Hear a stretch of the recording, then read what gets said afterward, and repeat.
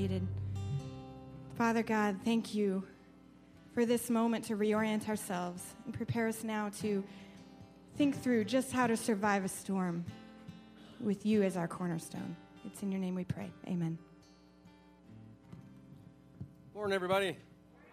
Fourth and fifth graders, you're dismissed to your class. Fourth and fifth graders, you're dismissed to your class. Let me ask a question real quick in terms of how many of you have ever been on a cruise? Anyone do cruises? Oh, quite a few of you. Yeah, I've discovered 10 years ago I love cruising. Now, I didn't know if I would. My wife was a travel agent, and she'd already been on one, so she talked me into going on to a cruise with her, and I thought, it'd be fine. I wasn't opposed to it, but I didn't know if I'd really like it. Being on a boat, what can you do?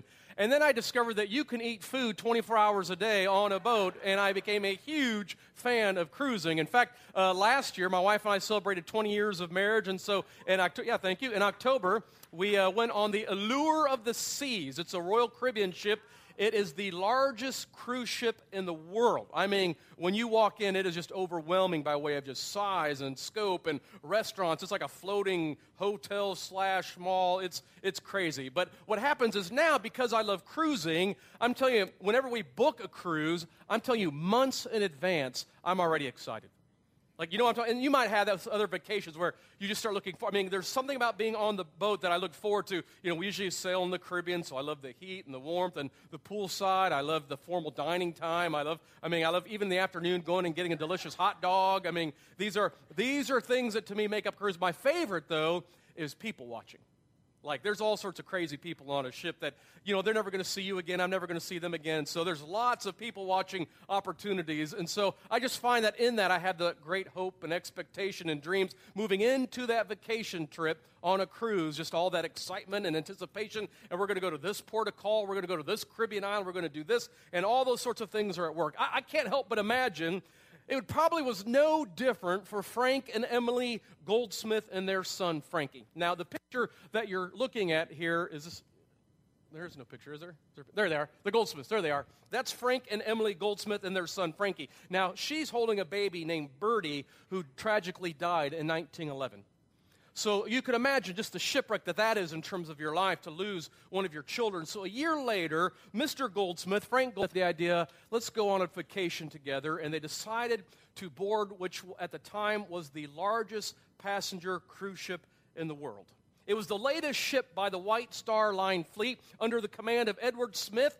Her passengers included some of the most wealthy people in the world. And the ship, at the time, what's unheard of, it had the latest in terms of comfort and luxury. It had an onboard gymnasium, which was just crazy back in the day. It had its own swimming pool. It had libraries, high-class restaurants, opulent cabins. It had a powerful wireless telegraph that was provided not only for the convenience of the passengers, but also for operational use. So can you imagine Frank and his wife, Emily, their excitement and enthusiasm to finally, we're going to go on a trip, we're going to go on a vacation, kind of a trip of the lifetime, kind of like being on the Allure of the Seas in its day. And so they board, and the ship leaves Southampton, England on April 10th, 1912. It makes a few port of calls. They stop in France, they stop in Queenstown, Ireland, and then they turn and head off to the big city, New York City. Could you imagine the excitement of getting to go see New York City? And then finally, on April 14th, it was 4 days into the cruise, at 11:45 p.m., 375 miles south of Newfoundland, the ship that that was unsinkable as the Titanic hit an iceberg. And after it hit an iceberg, the ship began to take on water until finally, 2 hours and 45 minutes later, the boat sank. 2 hours and 45 minutes later. Now, if you know anything about Titanic history, there's lots of controversy that surrounds it, like they didn't have enough lifeboats for the number of passengers on the boat, and even the lifeboats themselves were not filled to capacity before they were released. One lifeboat only had 12 people, and it could hold over 40. The fact that in the closest ship was the USS Californian, just 2 miles away, but it ignored the distress call and signals from the Titanic, and all sorts of violations. And in the end, 1,502 people died on the Titanic. Could you imagine the shipwreck? And the Goldsmiths, who were looking forward to this vacation, to getting there, all of a sudden find themselves here. And Emily Goldsmith and her son Frankie survived. Mr. Goldsmith, Frankie Sr., did not. In the aftermath, the White Star Line company sent cargo ships out of Nova Scotia to retrieve the bodies. And so they packed a ship full of embalming supplies and undertakers and clergy. And in the end, there were so many bodies they could only retrieve 333. So the captain decided that they would only retrieve and bring back only those who were in first-class passengers would get to be brought back. They justified it by saying, well, you might have disputes with wealthy men to resolve their large estates, and they needed visual evidence and identities were made. So as a result, most of the third-class passengers and crew were buried at sea. But here's what we know about shipwrecks.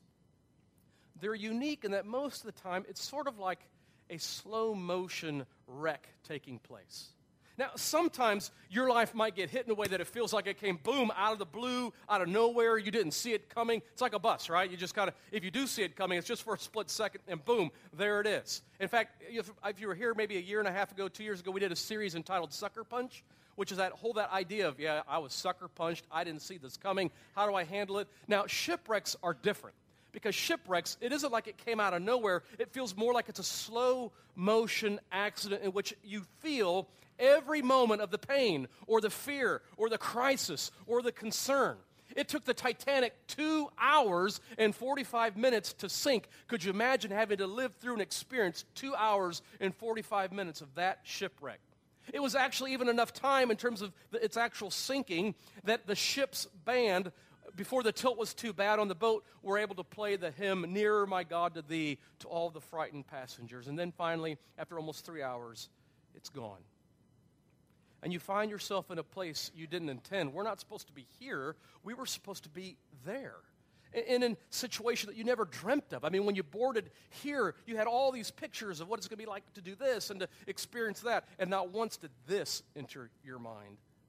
This was never on your radar. And I'm telling you, just by way of being human, we all seem to have what we call future orientations. Like we look forward to things that are to come. And it starts very early. We begin to dream of what our life is supposed to be, what it's supposed to look like, and where we're going to go, and what we're going to do, and all the different aspects. In fact, let me just say this as a side note. The most tragic thing that could happen to a child is to lose a future orientation.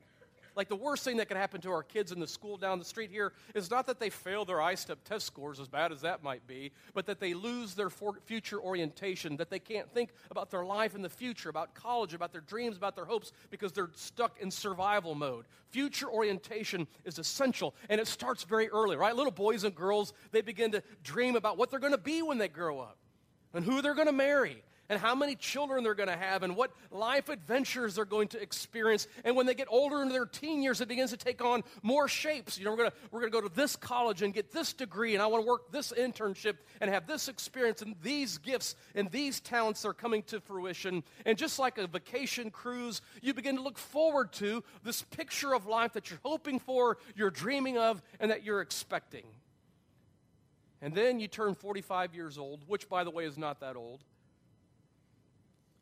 And you're sitting there taking the stock of your life, and this isn't what I signed up for.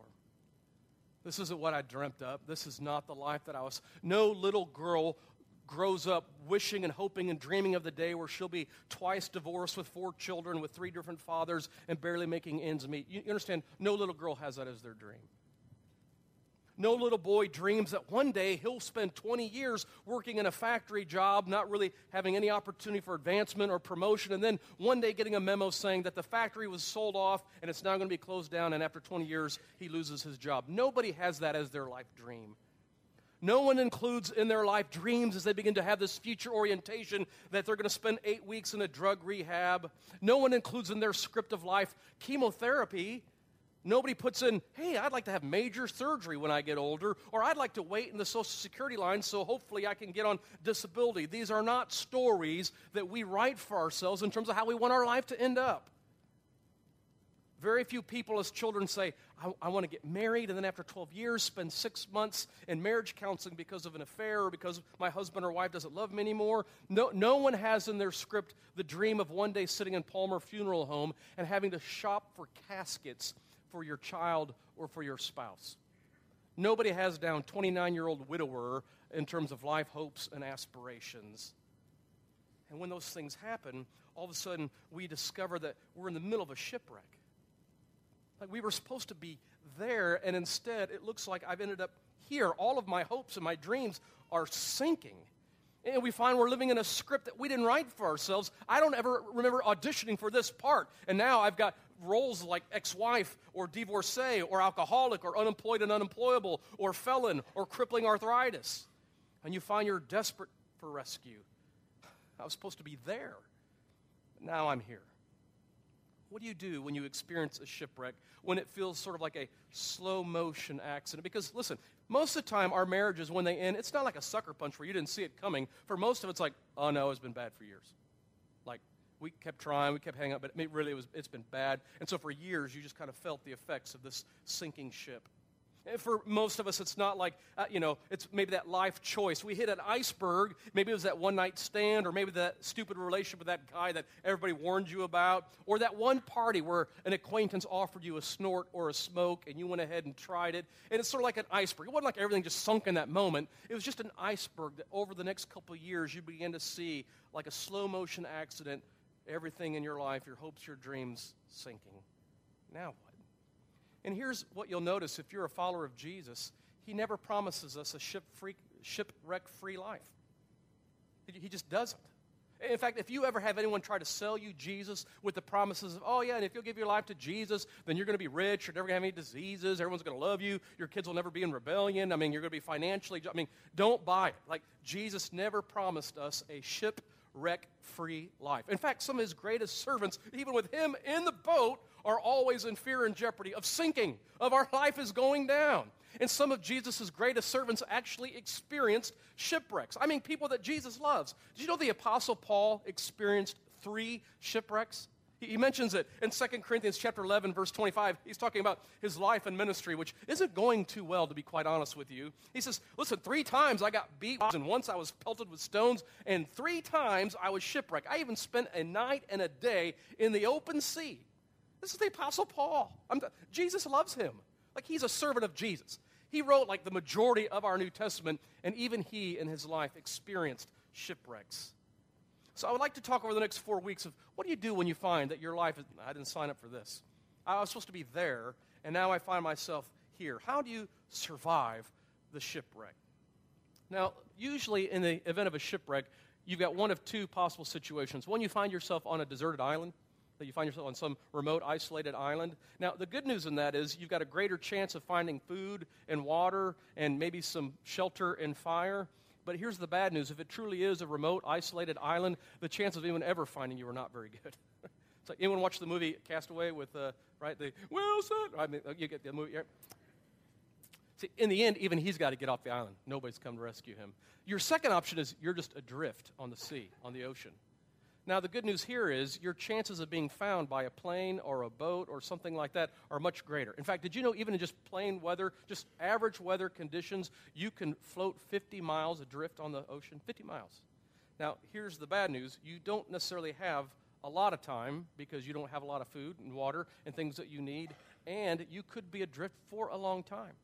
The picture that you're looking at now, Maurice and Marilyn Bailey are their names. They're a British couple that in 1973, they were on a yacht, and a whale smashed into their yacht, and it sank. And they were adrift on the ocean for 117 days. They drifted for 1,500 miles. In fact, they witnessed 7 ships pass them by as they were, could you imagine, screaming and yelling and just until they were finally picked up by a Korean fishing boat, and they survived.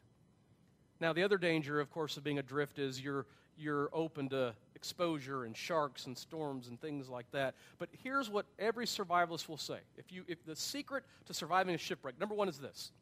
Surviving a shipwreck depends on how you mentally react. I know you didn't sign up to be here. You signed up to be there. But here you are in the shipwreck, and it feels like your hopes and your dreams for life have sunk. How you respond in this moment will determine whether or not you survive. And how you mentally, what happens in your mind, in your thinking, in your thought. Like, if you immediately move to, we're all going to die, you get in that fetal position, your chances of survival are going to depend on how you mentally react. Now, you hear this all the time in crisis situations, right? In the event of a crisis, remain calm. That's the key. How do we mentally react to, listen, we're not denying that there was a shipwreck. It's just in the midst of it, how do I remain in my mental attitude calm in the face of it? The chances then increase by way of my ability to react and respond appropriately. If I'm freaked out and panicking, I won't respond appropriately. And so throughout history, you see calls to be calm in the midst of what feels like shipwrecks, like everything's going down. In World War II, in England, when the Germans were nightly bombing England, what did Winston Churchill put all over the cities and all over the country? Posters that you see nowadays are kind of coming back, right? It says, keep calm and carry on. Just keep calm and carry on. You'll hear the announcements sometimes before a movie or some other event, and in the event of an emergency, remain calm and make your way to the nearest exit. I'm telling you, I think on airplanes, pilots get training on how to speak in a calm, almost I'm about to take a nap way, right? You ever notice that on an airplane? The captain gets on, you're kind of flying up in the air, and the captain finally comes on. Ladies and gentlemen, welcome to American Airline 3642. We're flying at about an altitude of 33,000 feet. The weather condition, you're almost napping. But I prefer that because if the pilot ever came on and went, ladies and gentlemen, welcome to, whoa. Oh, okay, we're good. Sorry, hey, what's that flashing light mean? Huh? No, don't push that button. Whoa. I mean, right? You don't want that, right? You want them to remain calm. You know when panic sets in, people do crazy things, right? I mean, think about your own life. My guess is the decisions you regret more than anything else are the ones that you made in reaction, in panic, when it felt like everything was going on around you. And when I look at my own life and the decisions I've made, the worst decisions I've made are the ones when I was panicking and I was freaking out and I was reacting in that mode. And I see this, too, in my pastoral ministry. I mean, people that end up sitting in jail, and why? Because when their ship went down, they decided, well, I'm just going to drink, and then next thing you know, that night they're in jail. Or their marriage end and they panic thinking, oh my goodness, I'm going to be alone the rest of my life. Nobody is ever going to, they're not going to want me because of, then you fill in the blank, because of their kids, because of their family background, because of their looks. And out of that panic, they hook up with the first bozo that comes around. My guess is that most of us can look back and go, oh yeah. See, because what happens is panic, when it sets in, you almost lose thinking about what's the best thing to do. Like, I was a Boy Scout. Like, I don't tell many people, let's keep that on the down low, but I was an Eagle Scout. And the hardest merit badge to get was life-saving merit badge. And the reason why is, at least for me, is because at Camp Tamarack, when you got life-saving merit badge, the adult sponsor who was in charge of it just thought it was important enough where he wasn't going to just kind of go easy on you. And so one of the requirements were you had to go out into the lake and you had to rescue somebody who was flailing around pretending to drown. But here's what happens. When somebody is drowning and you get next to them, you know what that drowning person's going to do? They're going to grab onto you. Now, they're not trying to kill you. They're just trying to be above water, and so they're going to grab you and pull down. And so there's a technique you have to master to rescue somebody who's drowning, because if you get around somebody who's drowning and they're in that panic, oh my goodness, we're going under mode, they're going to bring you down with them. Now that's a tidbit of another important life lesson. The people in your life who are going through shipwrecks, if they panic, be careful how close you get to them, because they could bring you under with them. That's just a little sidebar in terms of surviving a shipwreck. And so thoughts dictate behavior. And if we can remain, in terms of our mental attitude, the ability to think clearly and not freak out and not panic, and listen, ultimately, well, I'll get to that in just a moment. Okay, our thoughts dictate our behavior. And so here are the two things that we don't want in the midst of our shipwreck. Two people that we don't want around us. Number one, you don't want Eeyore with you. You know what I mean by Eeyore, right? Pick Tigger. Tigger's much better to have with you in a shipwreck, right? He's got enough energy to do something. But Eeyore is what? We're never going to survive. It looks like it's going to storm. That's a shark. That's Eeyore, right? You no longer have any space in your life for Eeyores in your life when you're in the midst of a shipwreck. And they're out there. They're the people who they walk into your life and everything immediately gets depressed. Like they walk into the room and everything's a downer. When they leave the room, it's like, man, I just feel better. Why? They left. I don't know. I can't explain that. I just feel better when they're gone. They're the people that come around, like when your shipwreck of a divorce happens, they step in and they got every relationship tragedy story there is. And they've never had a successful relationship in their life, but they're ready to tell you why you're never going to overcome, or why this will be your future and you're never going to get this, right? Or take cancer diagnosis, right? That's a shipwreck when you hear that from the doctor. And then some Eeyore comes walking around, oh, my grandpa had that. Yeah, he died. You don't have room for that in your life, right? I remember, like, when my oldest son, Isaac, when he had kidney cancer before he turned 2, I held on to every survival story of Wilms tumor was the name of it that we could find. They were so encouraging to me. What I didn't have time for or wanted was the bozo that came around and said, oh, yeah, I had a cousin who had that, and, yeah, he died. That's just not helpful, right? We have no room for the Eeyores in our life. But on the other extreme, we got to say this. You also don't have any space in the midst of your shipwreck for people who are Pollyanna. And you know what I mean by this, right? You know when I say the word Pollyanna, it's somebody who's so overly optimistic and encouraging and exciting. Oh, you're good. It's like they don't realize, you see we're in a shipwreck, right? Like they're still like, oh, this is great. Here's a margarita. And you're thinking, no, this is a shipwreck. You don't have room for people who have a voice in your life who are trying to tell you that nothing's really going on, that nothing's really wrong, that everything's, what are you talking about that you're in a shipwreck? I think everything's great. Listen, I'm not saying that you're not going to survive, but you need to come to terms with the reality that you are in the middle of a shipwreck. And you need to have people around you, not who will be Eeyores, but who at the same time won't smile at you and pretend that you're not really in a shipwreck.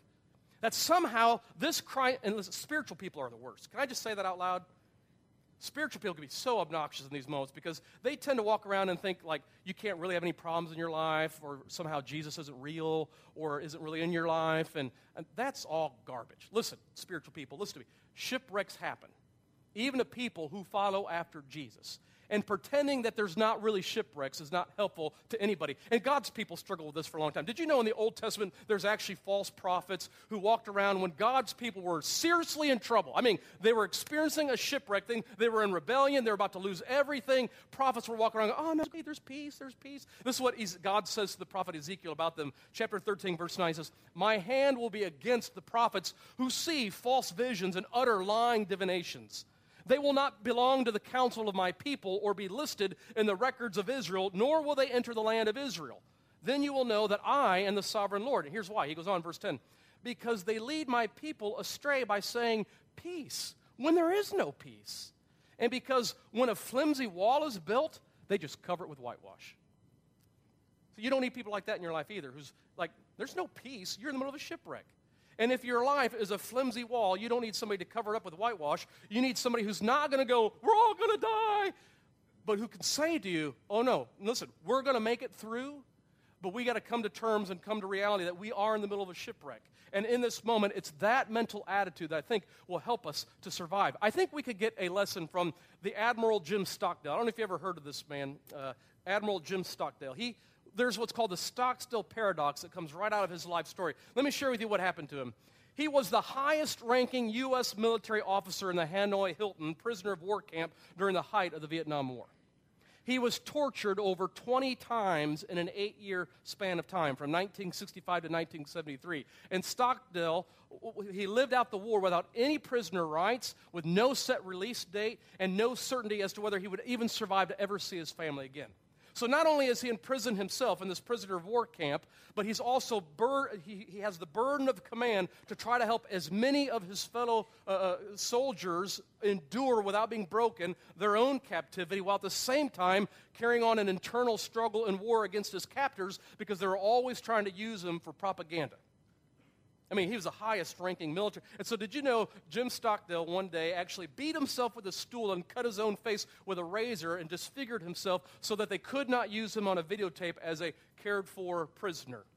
He instituted rules for his men on how to deal with torture because he knew no man can endure torture indefinitely. So he gave them markers. If you could just make it to this amount of time counting off, then you could share this bit of information. If you could make it to this point in time to share this bit of information. And it gave them a future orientation to endure the torture, to give up the information for release and to be released from that torture. And it gave them milestones by way of survival. To help with the isolation that the prisoners felt, he came up with this communication system. It was a series of taps using a 5x5 matrix of alpha characters. And at his release, he was the first 3-star officer to ever in the history of the Navy to receive both the Aviator Wings and the Congressional Medal of Honor.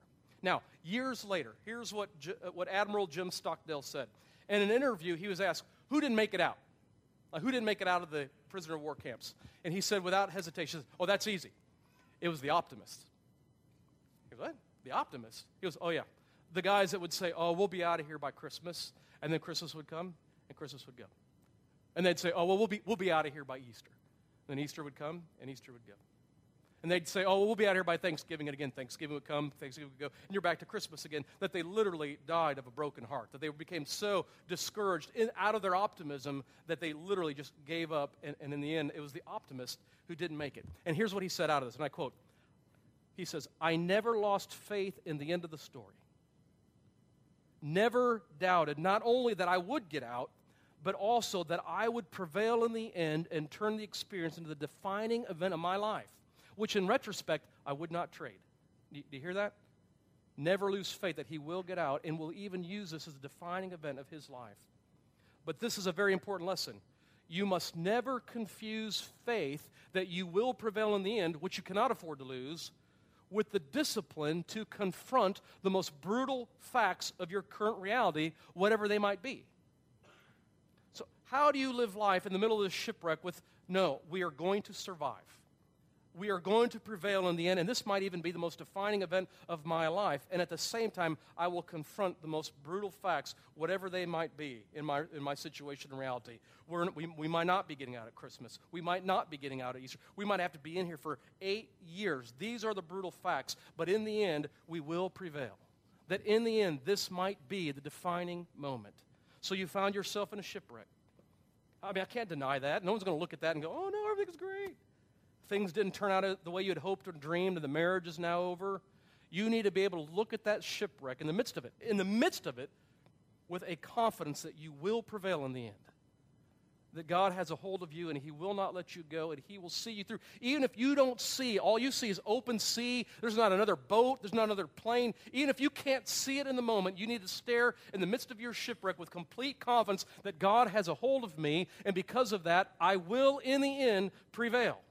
And yet at the same time, I'm going to confront the brutal facts as they really are. There are now new financial realities and new parenting realities and new realities of my time and space and even my emotional and physical needs, brand new realities. And I'm going to confront the reality that there might be something in my own personality that's sabotaging long-term relationships. And I'm going to confront the brutal reality. We're going to hang on to both. I will prevail in the end. And this might even be the defining moment of my life, but I will also use this to confront the brutal realities that I find myself in. So you find yourself in a shipwreck. This isn't the script you would have written for, addicted to drugs and alcohol. Isn't what you planned on. But you're going to stare at that shipwreck and know that in the end, I will prevail. And this might even be the defining event of your life. But you're also going to confront the most brutal facts of your current reality. You have an addictive personality, and you need to get some help. And you're going to have to stay away from these places and those people, and you're going to need structures and systems of accountability in your life, and you're going to have to confront those triggers. But we're going to hang on to both. And you've lost your job. No one's going to deny that it's not a shipwreck. Listen, you could either fall to pieces in depression and despair not getting out of bed or ever taking a shower, or you could go to the other extreme and pretend nothing's happened at all and keep spending money and carrying on as like you're on vacation or something. Or you could stare into this shipwreck head on and in the end say, oh no, in the end I will prevail. And even though I've lost this job, this might set me up to have the job I've always wanted, but I will also confront the most brutal facts of my reality, I don't have a paycheck right now, my new financial realities, and those two things together will help us have the mental attitude to know, oh no, we will survive. And I'm going to start thinking, listen, this isn't where I was supposed to be there, and now I'm here, but I'm still here, which makes me a survivor. And I'm going to think like a survivor, and I'm going to act like a survivor, and I'm going to stay as calm as I can and not panic and do something stupid. We'll close with this. It's in Acts chapter 27. I want to show you something. This is one of Paul's shipwrecks. We mentioned he was in 3 shipwrecks. He actually tells the story of one of them, and I'd like us to learn something that he does in the midst of the panic, in the midst of the chaos, in the midst of this boat that at any moment is about to fall to pieces. He does something. Now, Paul had to go before King Agrippa and Festus, and they questioned him. And because Paul is a Roman citizen, he appeals to Caesar. Like, you could do that back in the day. Like, when you didn't like how things were going or your trial or your questioning, you could just say, I appeal to Caesar, and because you're a Roman citizen, you had the right to have your case heard before Caesar himself. And so when Paul does this, King Agrippa says, all right, off to Italy you go. You're going to go see Caesar. And so they put Paul on a boat. They make several exchanges, and the weather looks a little, and Paul even says, I do not recommend this. Like, we should not set sail. But the centurion listened to the pilot of the boat and says, no, we can make it. So here's where the story picks up, verse 13. When a gentle south wind began to blow, they saw their opportunity. So they weighed anchor and sailed along the shore of Crete. And before very long, a wind of hurricane force called the northeaster swept down from the island. And the ship was caught by the storm, and it couldn't head into the wind. So we just gave way to it and were driven along. And as we passed to the lee of a small island called Cauda, we were hardly able to make the lifeboat secure. And so they're going crazy. In verse 17, the men hoisted aboard. Then they passed ropes under the ship itself to hold it together because they were afraid they would run aground on the sandbars of Syrtis. They lowered the sea anchor and let the ship just be driven along. We took such a violent battering from the storm that the next day they began to throw the cargo overboard, and on the third day they threw the ship's tackle overboard with their own hands. When neither sun nor stars appeared for many days and the storm continued raging, we just gave up all hope of being saved. And after they'd gone a long time without food, meaning there's no hot dogs or midnight buffet on this boat, Paul stood up before them and said this, "Men, you should have taken my advice not to sail from Crete." Now, I love this, right? For Paul's first words. You should have listened to me. Told you so. Okay. All right, Paul. We got it, but we're still in the middle of a shipwreck, so help us out here. Then you would have spared yourselves this damage and loss. But now I urge you to, listen, he says, keep up your courage, because not one of you will be lost. The ship will be destroyed. Now, how do you know this? And here's how he knows. Look what we did. In the middle of this storm, look what happened, verse 23. Last night, an angel of God, to whom I belong and whom I serve, stood beside me and said, "Do not be afraid, Paul. You must stand trial before Caesar, and God has graciously given you all the lives of those who sail with you. So keep up your courage, men, for I have faith in God that it will happen just as he told me. Nevertheless, we must run aground on some island." Okay. On one hand, we're going to prevail in the end. How do you know? God told me. He's going to see this through. And I have faith in my God. But the most brutal facts are, oh, by the way, we are going to run aground. The ship's going to be destroyed. Okay, those are the two realities, right, that Paul's going to hold in tension. But in the midst of this storm, what does Paul do? He goes to his anchor and he goes to his source to carry him through. He goes to God, and God reveals himself and says, listen, you will prevail. And the brutal facts are you are going to run aground on this island, and the ship will be wrecked. But out of this, you can say to the men, and you should live this out yourself, he says in verse 22, keep up your courage. Verse 24, do not be afraid. And verse 25, have faith in God. Now, I totally get saying this out loud from the front here in a pulpit. It's easy to do. Be courageous. Don't be afraid. Have faith in God. I get that. That's easy to say. But when everything around you is sinking, and all your hopes and all of your dreams and everything that you'd aspired for, everything you'd imagined that was going to turn out in your life, when it feels like it's all gone, it can be difficult to be courageous and to not be afraid and to have faith in God. But I'm telling you, if you want to survive this shipwreck, we will need to remain calm and in the midst of it be able to find a space where we are before God himself to give us courage. There will be a gift from God. He will allow us to be courageous and unafraid and have radical confidence in him. These are more than just fancy words. These are more than just religious platitudes. These are more than just cliched advice. This will be the real mental attitude that you must have to make it through this shipwreck you're walking through. So you just buried your spouse of 32 years? Listen, that's a real shipwreck. I wouldn't pretend otherwise. And how are you going to make it through? With confidence that in spite of this, you will prevail. That you will be courageous, that you will not be afraid, and that you'll have faith, a radical trust in God. But I saw the x-ray scan myself. I heard the diagnosis. I heard it. I heard what the doctor said. I know. I'm not going to pretend for a moment that this is not a shipwreck.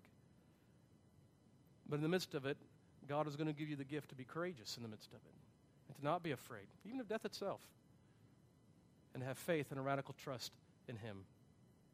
Yeah, but my son, he's looking at 15 to 25 years in federal prison. That's my reality. I know. It's a shipwreck, and I wouldn't say otherwise.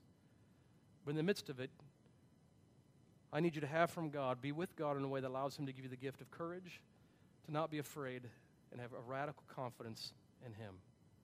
And sometimes the scriptures can help us. And let me just read to you some scriptures, and you might want to write these down. This might be for you an anchoring point of something you're going through right now. Isaiah 41:10, do not fear. I am with you. This is God speaking. Do not be dismayed. I am your God. I will strengthen you and help you. I will uphold you with my righteous right hand. So you might need that in your shipwreck in this moment. Or Psalm 27, verse 1, the Lord is my light and my salvation. Whom shall I fear? The Lord is the stronghold of my life. Of whom shall I be afraid? So you've got a court date coming up that's very significant. Maybe Psalm 27:1 is yours. Or Philippians 4:6-8, you had the scans and now you're just waiting for the results. Maybe for you it's, do not be anxious about anything, but in every situation, by prayer and petition with thanksgiving, present your requests to God. And the peace of God, which transcends all understanding, will guard your hearts and your minds in Christ Jesus. So finally, brothers and sisters, whatever is true, whatever is noble, whatever is right, whatever is pure or lovely or admirable, if anything is excellent or praiseworthy, think about such things. You didn't get into the college you wanted to, or you got kicked out of the college that you wanted to get into. Maybe Jeremiah 29, verse 11-13 is yours. For I know the plans I have for you, plans to prosper you and not to harm you, plans to give you hope and a future. Then you will call on me and come and pray to me, and I'm going to listen to you, and you will seek me and find me, and when you seek me with all of your heart. Or maybe for others of you, it's Psalm 9:9-10. The Lord is a refuge for the oppressed, a stronghold in times of trouble. For those who know your name, trust in you. For you, Lord, have never forsaken those who seek you.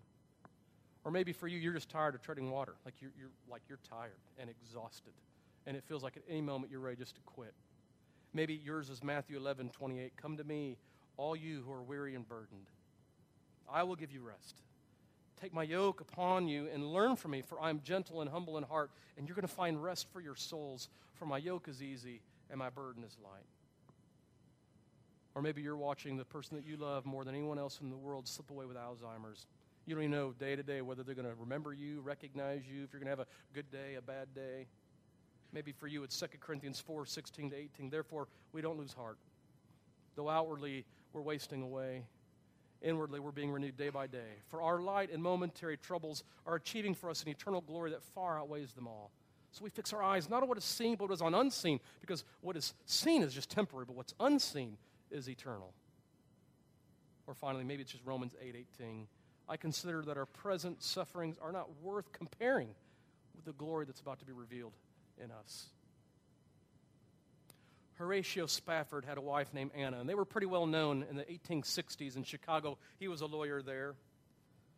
And he had several business endeavors as well, but in 1870, things started to go wrong. The Spaffords had only one son. They had 4 daughters and 1 son, and the son was killed by scarlet fever. He was just 4 years old. A year later, the properties that Horatio Spafford owned were all lost in 1871 in the Great Chicago Fire. And aware of the toll that all that had taken, the disasters on his family, Horatio thought to himself, you know what, I just need to send my family on a great vacation. And so him and his wife and his 4 daughters left for New York City to board a boat to go to England. They were going to go on a vacation together as a family. At the last minute, Horatio Spafford had to take care of some business, and rather than putting off the vacation, he persuaded his wife and daughters, you just go on and out, and I'm going to head back to Chicago, take care of this, and then I'm going to meet you there and join you there. And that's what they did. So Anna Spafford and the 4 daughters took off on a French vessel to go to England. And on their way there, the vessel ran into another ship, and it sank in 12 minutes. And 226 people on that boat died. And Anna Spafford stood bravely on the deck with her 4 daughters, Annie, Maggie, Bessie, and Tanita, clinging desperately onto her. Her last memory had been of her baby being torn violently from her arms by the force of the waters. Anna was only saved from the fate of her daughters by a plank which floated beneath her unconscious body and propped her up. When they rescued her and they got on shore to Wales, she sent Horatio Spafford, her husband, a telegram, and it said just one thing. It said, saved alone. Upon hearing the terrible news, Horatio Spafford boarded the next ship out of New York City to join his bereaved wife. And on the ship on the way there, when they got to the spot where his 4 daughters had died in that shipwreck, the captain of the boat called Horatio to the bridge and said, the best we can tell in our calculations, this is the spot where that boat sank and went down and you lost your 4 daughters. So Horatio Spafford at that moment went back to his cabin. He grabbed some paper and a pen and he wrote down these words. When peace like a river attendeth my way, when sorrows like sea billows roll, whatever my lot, thou hast taught me to say, it is well with my soul. Though Satan should buffet, though trials should come, lest this blessed assurance control that Christ hath regarded my helpless estate and hath shed his own blood for my soul. And because of that, it is well with my soul. It is well. It is well with my soul. See, how do we, in the midst of our shipwrecks, stand with a great confidence that we will prevail in the end, and we'll still confront the most brutal facts of our reality, but we will hang on to the anchor who has gripped us so that we can say, no matter what's going on around us, it is well with my soul. Let's stand. Let's sing together.